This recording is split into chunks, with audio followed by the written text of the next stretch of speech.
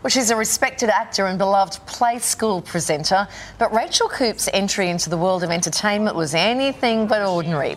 Almost 2 decades ago, she packed her bags and moved to Paris to enrol in clown school.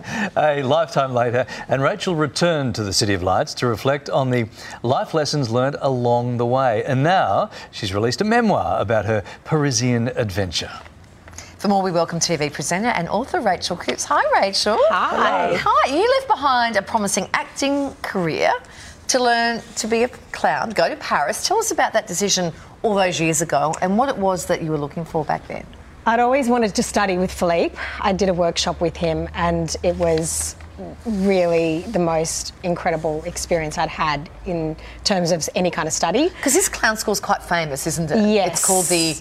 It's École Philippe Gaulier, yeah. His name. So Sacha Baron Cohen has studied with him, Emma Thompson, Roberto Benigni, and he has a very specific, particular way of teaching. But I'd been acting I did an economics degree. I didn't go to drama school, and I'd been professionally acting for many years, and I got to the end of my 20s and I felt like I might get caught out at some point soon from not actually ever studying to be an actor.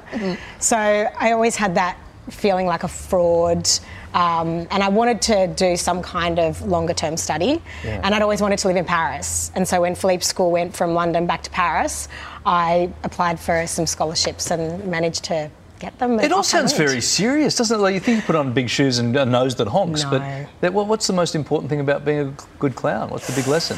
Vulnerability, and you have to fail. So you can't find the clown without your sensitivity, your vulnerability, and without truly failing. And it's when, you know, the clown tries to make you laugh, he keeps sweeping the floor and no one laughs, so he throws the broom on the floor and then everyone laughs because he's failed. And then you find, the mischievous, joyful, You think it's the performative part of it, but it's actually the not being able to perform that allows you to access. See, I keep telling you that me failing out here is a good thing.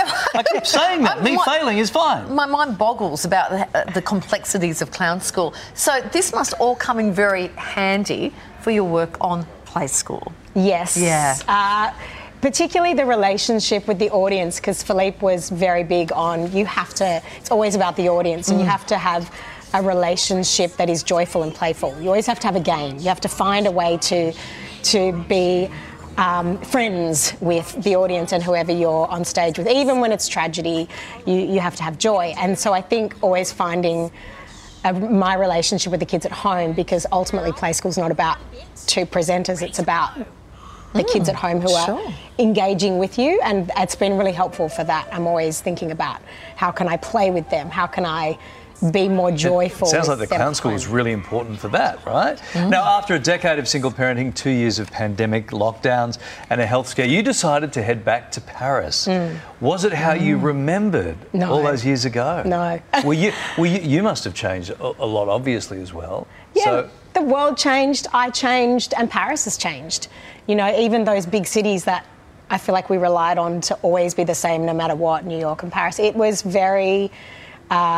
it's changed. It's felt the results of what all of us felt. And there's really great positive things like shutting the main artery of the city down, Rue de Rivoli, which is where the Louvre is. So it's just bikes and public transport now. But you lose that living, vibrant, packed with traffic feel. So things like that, it's suddenly a mall, and all the same shops are everywhere in the world now. Globalisation has changed that. So it's not as special to walk into the boutique that you normally only had in Paris. Now you can get it anywhere. Yeah. Look, it's a fascinating memoir. It's called Paris for Beginners by Rachael Coopes. That's what it looks like, and it is out now. How beautiful that you're able to go back all those years later. Thank you, Rachael. Lovely to see you. Thanks for coming in.